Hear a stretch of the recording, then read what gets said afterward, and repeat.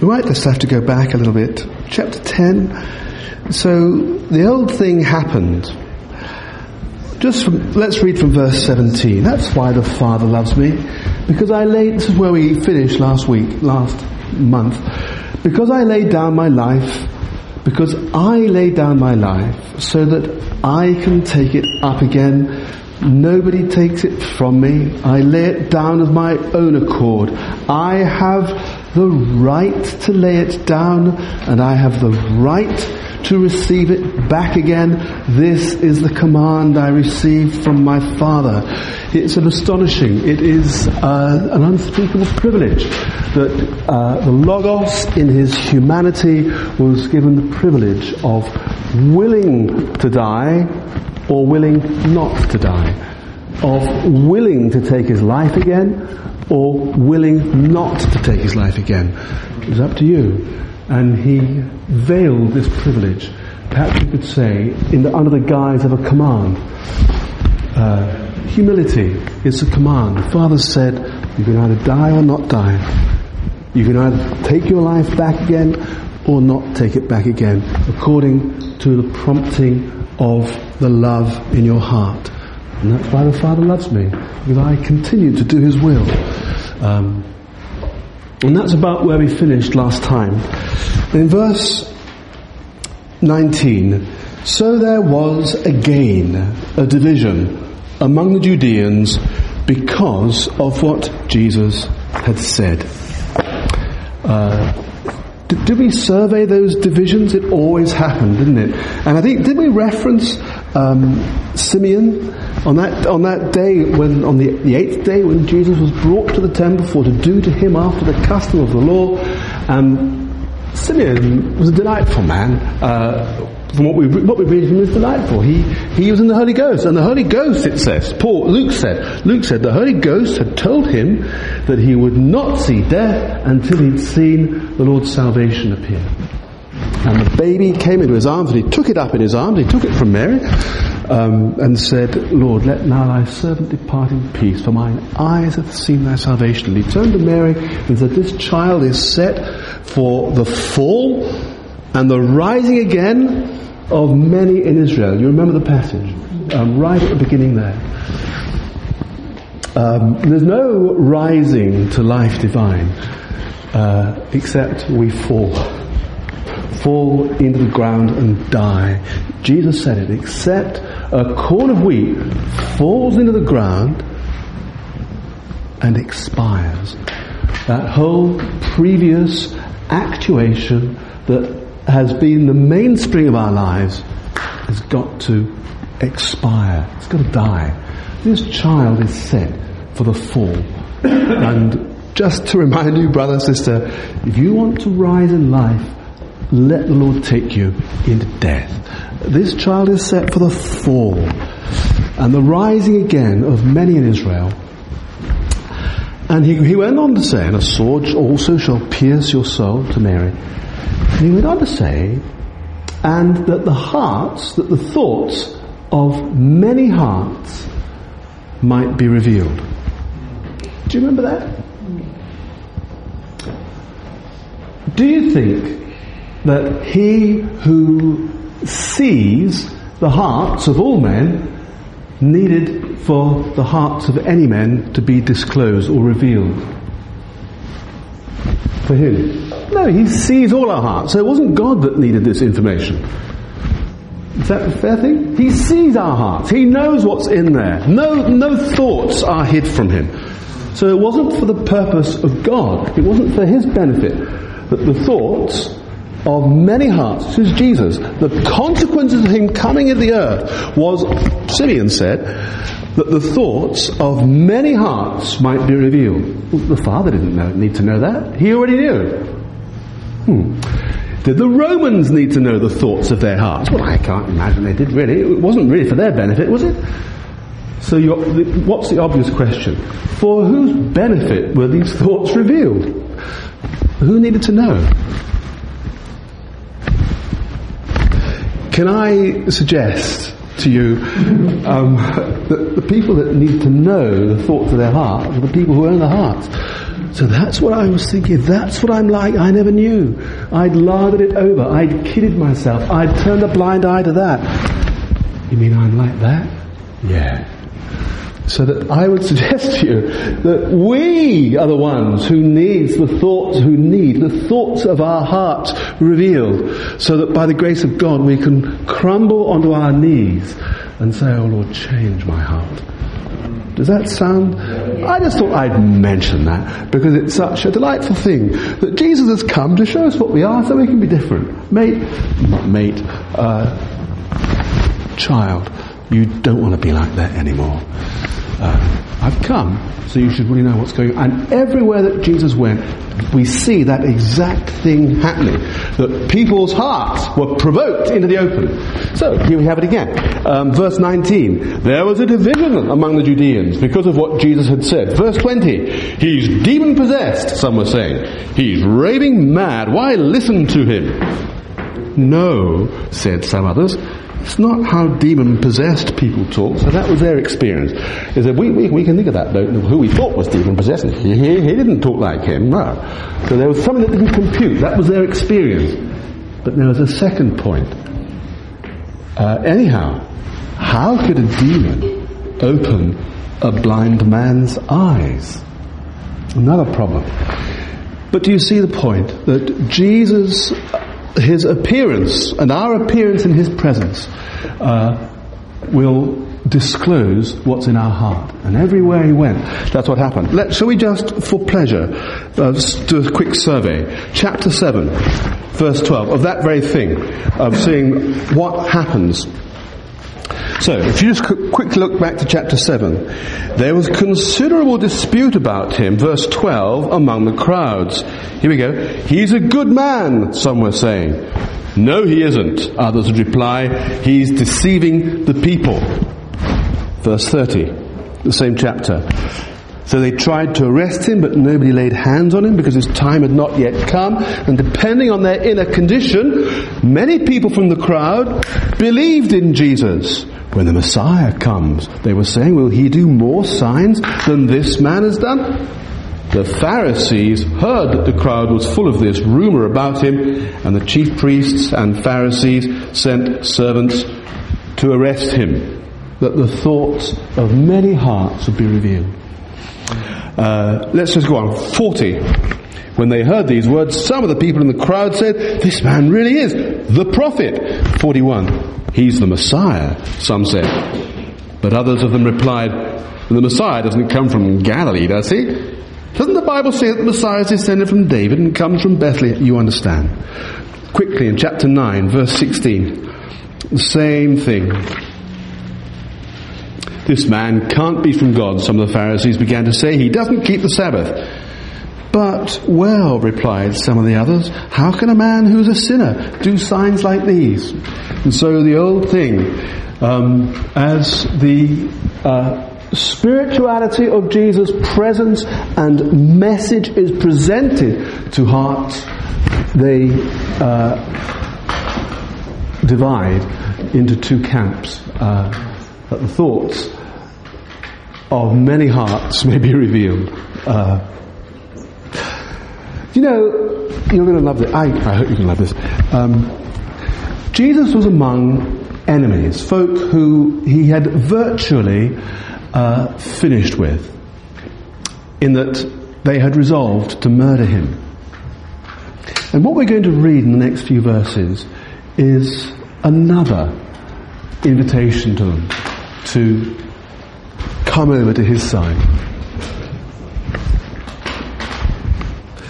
He already knew what was in their heart. Come, this is the son and heir. Let us kill him, and the vineyard will be ours. And he was still holding out his hand all the day long. This now is the acceptable day. You can come off that. So even though their heart had been revealed, they were being invited to repent, being invited to come across, to leave it. Let's read it. So, verse 22, we have a gap. No, anyway, how could a demon open a blind man's eyes? Verse 22, It was the feast of the dedication in Jerusalem. So there's a pause there. Take a big breath, because that's 2 months. Alright, so between 21 and 22 is a 2-month gap. 21 was the Feast of Tabernacles in October. Autumn. 2 months later, the Feast of the Dedication. Jesus went away somewhere, actually probably Galilee. Remember, he sent out the 70 disciples, 2 by 2, into every city where he was about to go.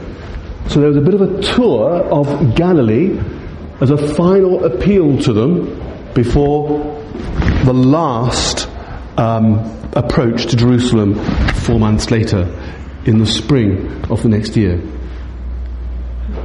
So during that time, he wandered around and he sent the disciples out and he visited all the towns in Galilee. And I suggest that 2 months would fit into that thing. But during that Galilean time, when he sent them around 2 by 2, to speak to all the towns, preparing them, all the places where he was about to go, prior to the crucifixion, it seems like there must have been, well, absolutely, a quick visit to Jerusalem. And it was the Feast of Dedication. December. It's cold and wet. So where do we find Jesus? Not wandering the streets or in the square, but under the porch. It was raining. It was winter. It said it. Where are we? It was the Feast of Dedication, verse 22, in Jerusalem. It was winter. And Jesus was walking in the temple in Solomon's porch. A long, colonnaded, covered area. So if it was raining and cold outside, they were dry under the thing. Next verse, next phrase. The Judeans surrounded him. So they cut him out. It sounds like they cut him out. So he would have been with his disciples and whoever was listening to him. And the Judeans surrounded him. He was on his own. He was cornered. They had something they wanted to say. So this was 2 months down the track. They hadn't let go of their beefs with him at all. The Judeans, how much longer are you going to keep us in suspense? They asked him. If you're the Messiah, say so out loud. Jesus had never said it. He never said, I am the Christ. And we discussed that we could imagine why. There's a problem with that. He couldn't say to them, I am the Christ. But he couldn't say it to them because it meant something completely different to them to what he meant. We discussed that. And he couldn't say, I'm not the Christ. Because he is the Christ. He's a Christ in a way that they didn't understand and didn't expect. And so, he says what he said in chapter 8:25. I've already told you. What? And we talked about that. Do you remember in chapter 8:25 it is the same thing? Verse 25 of our chapter 10. If you're the Messiah, say so out loud. I told you, replied Jesus, and you didn't believe. Just flick back to chapter 8, please, verse 25. We have an identical answer. You come from below, Jesus said to them. Too far back. Verse 25. Who are you, they asked. What I've been telling you from the beginning, replied Jesus. In chapter 2, we had, I'm the true temple. In chapter 4, I'm the water of life. How should we style it? The true... I wouldn't like to... I'm the living water. That's how he styled it. Living water. In chapter 5, the true sun. He explained to them, and that he was fulfilling all the messianic emblems were fulfilled in him. He that hath an ear to hear, let him hear. To anyone who desired to believe. Remember he said that if you desire to do the will of God, if you will do the will of God, you'll know my doctrine, whence it is, whether it's from God or not. That was the key. It was the moral condition of their hearts that made them either hearers and believers or rejectors. So to the moral prepared hearts, the hearts that were morally prepared, the ones who were of his flock that the Father was giving him, when they saw it, and he said, I'm the true temple, I'm the living water, I'm the true Son. Chapter 6, I'm the true bread that came down from heaven. Chapter 7, I'm the true rock whence flows life. He said, yes. And he said, I've already told you, and you didn't believe. Their hearts were sealed. I think we should understand like that. It's, okay, I told you and you didn't believe. Chapter 10, verse 25. I told you and you didn't believe. The works which I'm doing in my Father's name give evidence about me. But you don't believe because you don't belong to my sheep. And, we've been trained to put it the other way around. You are one of my sheep because you believe. Jesus said it the other way around. You don't believe because you're not one of my sheep. And we have alluded to this moral condition of human hearts repeatedly. Why? Well, because it turns up so often in the words of Jesus. Is it worth? I'm going to read you just a verse in chapter 8. You remember it. There's no harm. I think it's necessary for us to let go of our religious prejudices and let them be subverted by the words of Jesus. Isn't that a better way around? So let's subvert our religious prejudice on this event. Here we go. Verse 47 of chapter 8. The one who is from God speaks God's words. That's why you don't listen. Because you're not from God. There was a precondition in them that stopped them hearing. They weren't of the Father, they weren't of God. Chapter 5, verse 42, similar.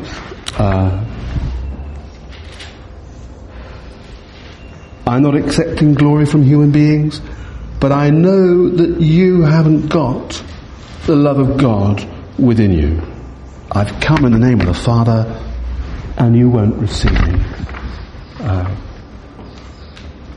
Chapter 6, and then we'll go back. 44. No one can come to me unless the Father who sent me draws them. And I'll raise them up on the last day. It's written in the prophets, they shall all be taught of God.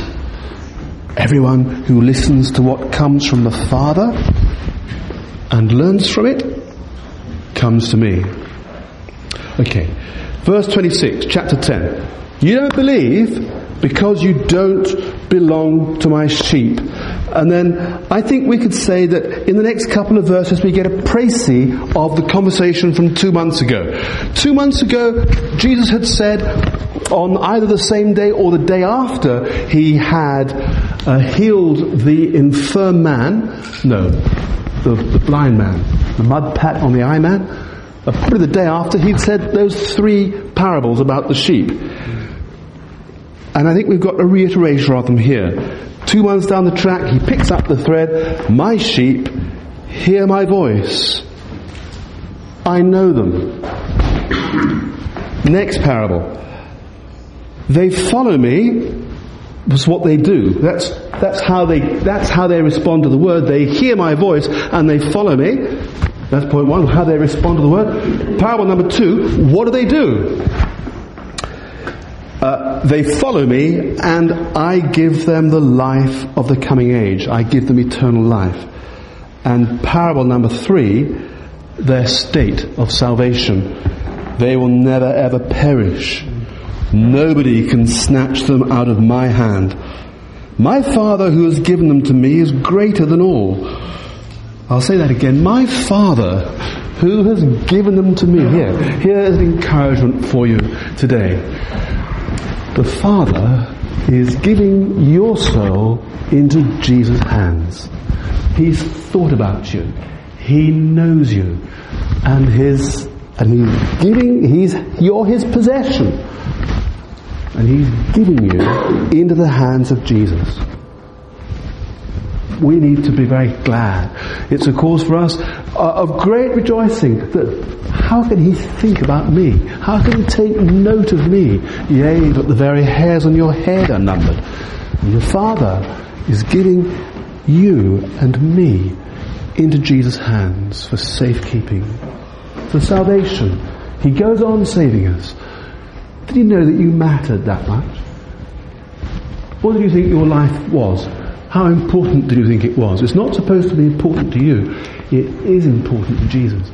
You've got to throw your life away. If you love it, you'll lose it. But if you hate your life in this world, and you fall into the ground and die, as Jesus was saying, you'll keep it under life eternal. You'll find that the Father's giving your life into the hands of Jesus. Guys, none of us needs to have an identity crisis. None of us needs to feel that we're not worth anything. We might not be worth very much, but the Father cares anyway. And he loves us, and he's giving us into the hands of Jesus. How can we feel unhappy in that circumstance? How can we feel as if nothing's going to work out right for us in that circumstance? How can we feel that it's not right and nothing's fair? The Father knows us. He knows every hair of our head is numbered. He's giving us into the hands of the Son. He's got it covered. Thank you, Father. I told you didn't believe. Verse 29. My Father, who has given them to me, is greater than all. The Pharisees, the powers of the day, the Putins of the world, the nutcases of the world on the other side, they're all nutty. And the Father is greater than them all. Nobody, no power of earth, no principality, no spirit can interfere with the Father's possession of your soul. Amen. Yeah, that's right. Hallelujah. So we haven't got anything to worry about. We don't have to worry about nuclear war. So what? Nuclear that or economic disaster. It's all going to happen. Great. The thing that matters is that nothing can pluck us out of his hand. He's got it planned. Thank you, Lord. Peace I give you. Not as the world gives, give I unto you. My peace. Peace that remains. I had an interesting education in the meaning of that phrase. Not as the world gives, give I unto you. How does the world give peace? Well, I know exactly, I can imagine exactly how the world gives peace. It says, Assalamu alaikum wa rahmatullahi wa barakatuh. That's what they say when they greet each other, the Muslims. Assalamu alaikum wa rahmatullahi wa barakatuh. Blessings on your house and blessings of God. And the Jews say the same, Shalom. And they give it out as a word. And it means nothing. It doesn't change your life one iota. My peace I give you. Not as the world gives. Just a glib word that makes no difference. My peace I give you. Peace that remains. The thing that goes into your heart and makes you a different being. It's quite nice because I spent a year with the Assalamu alaikum crowd and really enjoyed it. But I realised what it meant. That it's just how you greet people. It didn't make me any more peaceful. It didn't have any power to change my heart. You understand. Anyway, moving on. I give them that. My Father has given to me. He's greater than all. And he goes on, I and the Father are one. So the Judeans once more picked up stones to stone him. Now hang on. Where was it last?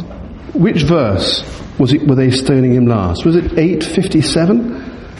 8:57. 7, 8, 59. Chapter 8, 59. So they lifted up stones to throw at him. Now at that stage they were in the treasury. There was building work going on in the court. All they had to do was bend down. There's all this rubble around. And they lifted up stones to throw at him. It was a threat. We opined that it was a threat. They wanted to throw him, they could have pelted him. So it was a threat. You blasphemous one. And the stones were just there. 2 months later, now, in our period, in chapter 10, the second half of chapter 10, it was winter, they were under the porch, but they were in the porch, the treasury and the court were over there. Where did the stones come from? It says that they brought them. So whereas before they lifted them up, in this case, chapter 31, the Judeans once more brought or carried stones. So here was Jesus annoying them in the porch, and they went off 20, 30, 40 yards out there to get some stones to come and finish him off. It was a different level of threat, I suggest. Do you understand the difference? He's annoying them here. Oh, mate. He's annoying them again 2 months later. Hang on, we're going to get the necessary from the court where the building's going on. Again, so the Judeans once more carried stones to stone him, or brought stones to stone him. I've shown you many beautiful deeds from the Father, fine deeds, deeds of goodness and holiness. From the Father, the Father, they flowed out of the Father. Now they couldn't deny that. Which one of these are you going to stone me for? We're not stoning you for good deeds, replied the Judeans, but because of blasphemy. Here you are, a mere man, and you're making yourself into God. And astonishingly, Jesus engages with them. Before, in chapter 8, he just disappeared. They were really agitated, and he just disappeared. This time, he engages with them, and he seeks to remove the cause of stumbling.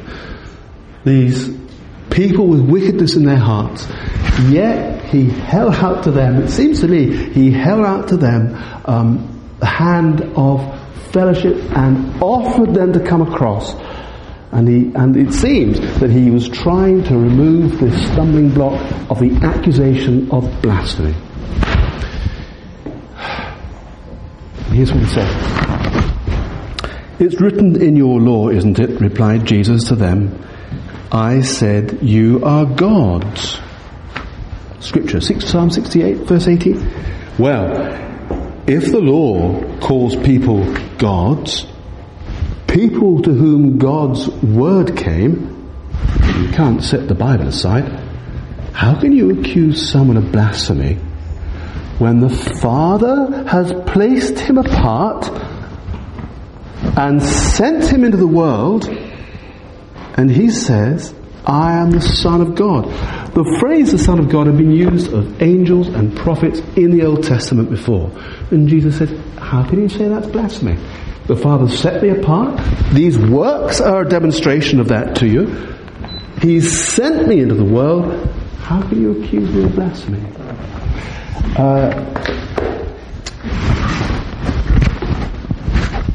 If I'm not doing the works of my Father, don't believe me. But if I am doing them, well, even if you don't believe me, believe the works. Isn't that an astonishingly humble position to take in the face of this hatred and wickedness? He's giving them every opportunity. He's trying to remove every stumbling block so that they should come in. Look, even if you don't want to believe me, believe the works. Oh Lord, what grace, what gentleness, what love.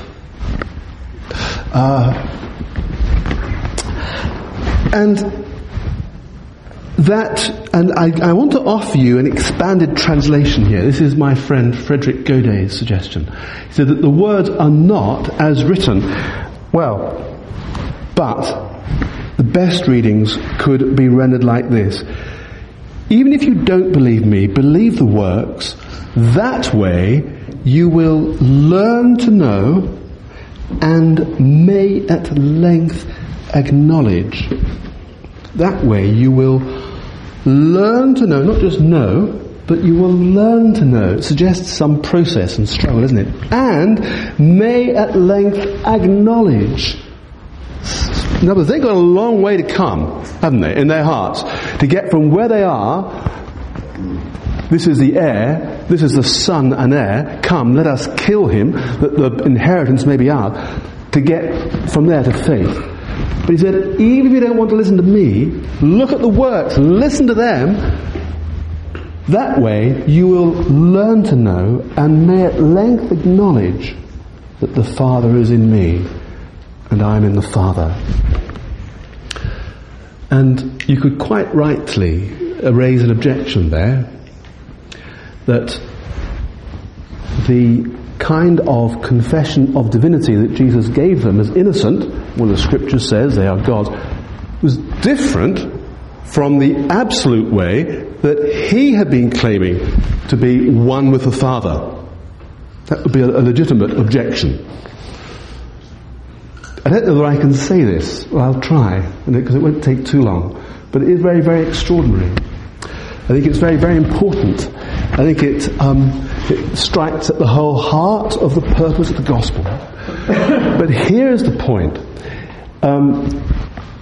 See, there was Zechariah. Let me see, Zechariah 12. It says, Israel is God, is a God. I haven't got Zechariah. Oh dear, I've only got the New Testament. Sorry. How bad. I didn't think that one through, did I? How annoying. Zechariah 12:8. Could you help me, please?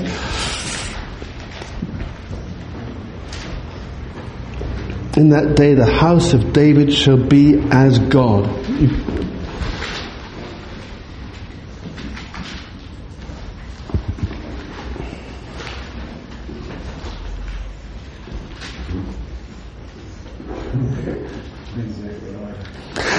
Well, it comes under the Zs.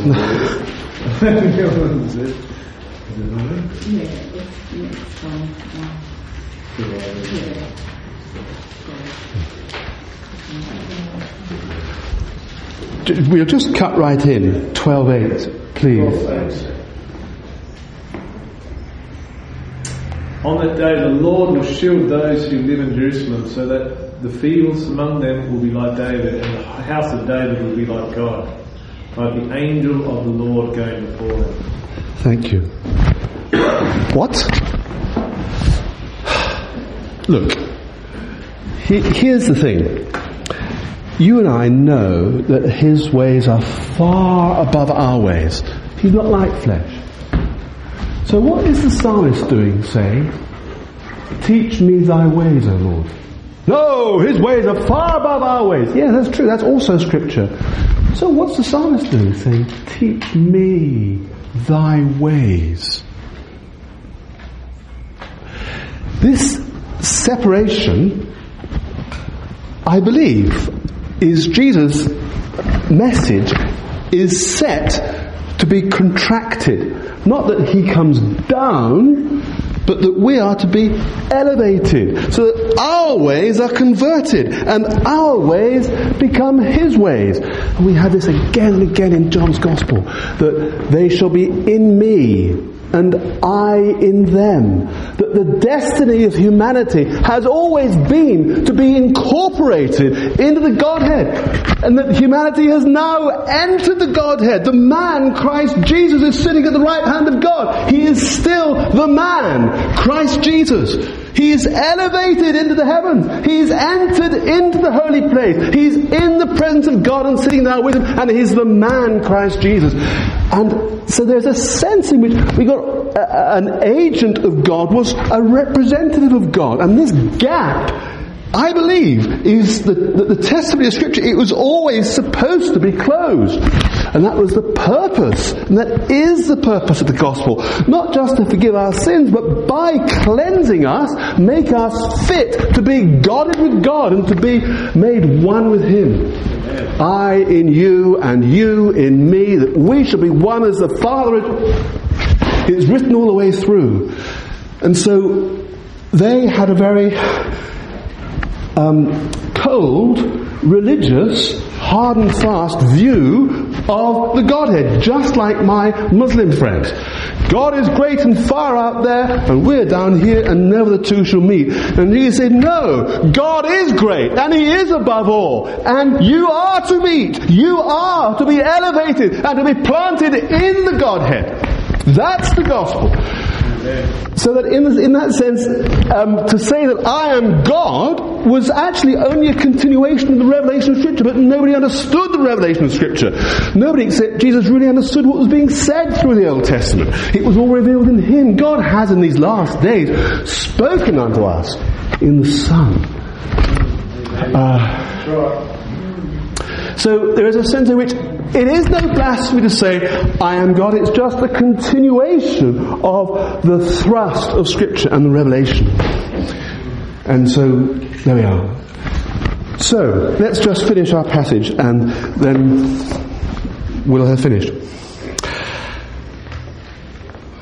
Oh Lord, do you see that? That way you will learn to know, oh Lord, His kindness. He's offered them away. Look, you've got a problem with me? Just think about the works then. That way you will learn to know, and you might come to acknowledge at length that the Father is in me and I am in the Father. And He seems to have diffused the situation a bit, because there's no more talk of stones. Perhaps the mildness of His reply had softened it, and His reference to Scripture, that, well, actually, guys, Scripture is linking God with man.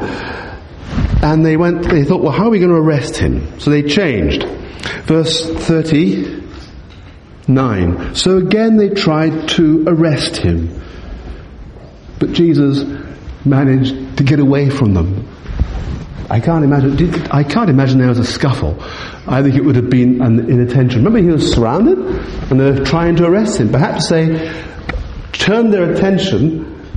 Actually, if they went off to get stones, they probably wouldn't have surrounded him again, because it meant that this bloke's stone could have hit this bloke. I don't know.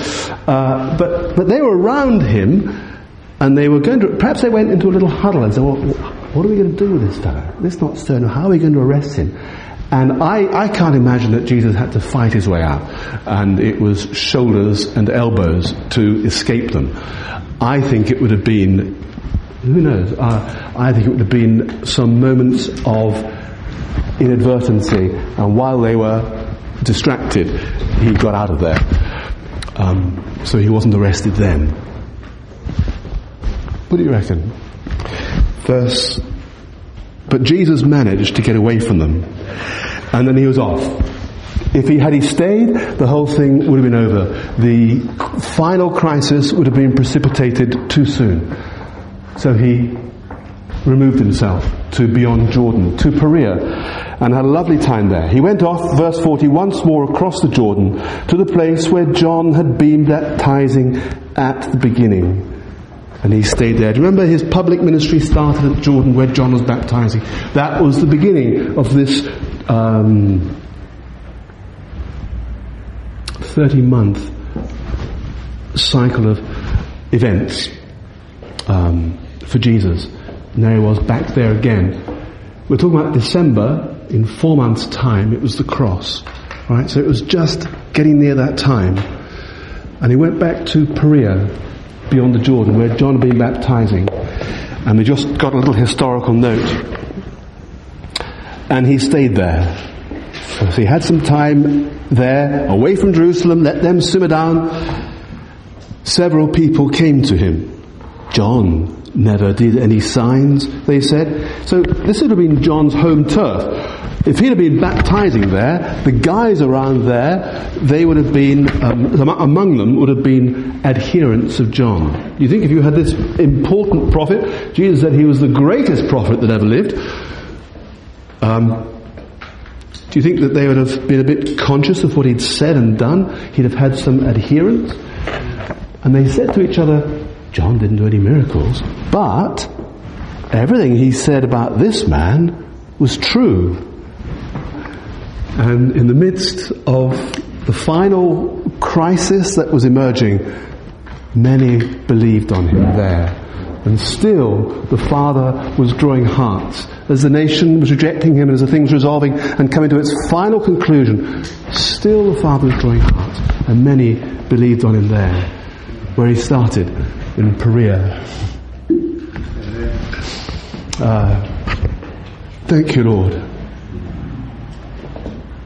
Oh Lord, that you should condescend to walk with us, to open your life to us and to call us into it so that we should walk with you. You condescend to walk with us. Shall we just pray for a minute?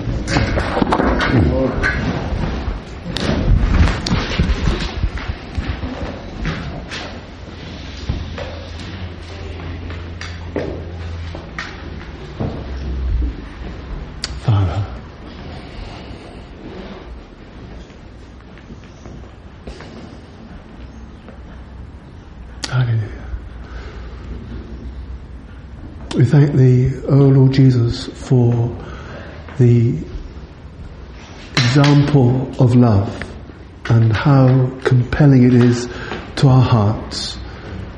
Lord, grant that we should emulate you and have this love of Jesus, free and boundless, pure and endless.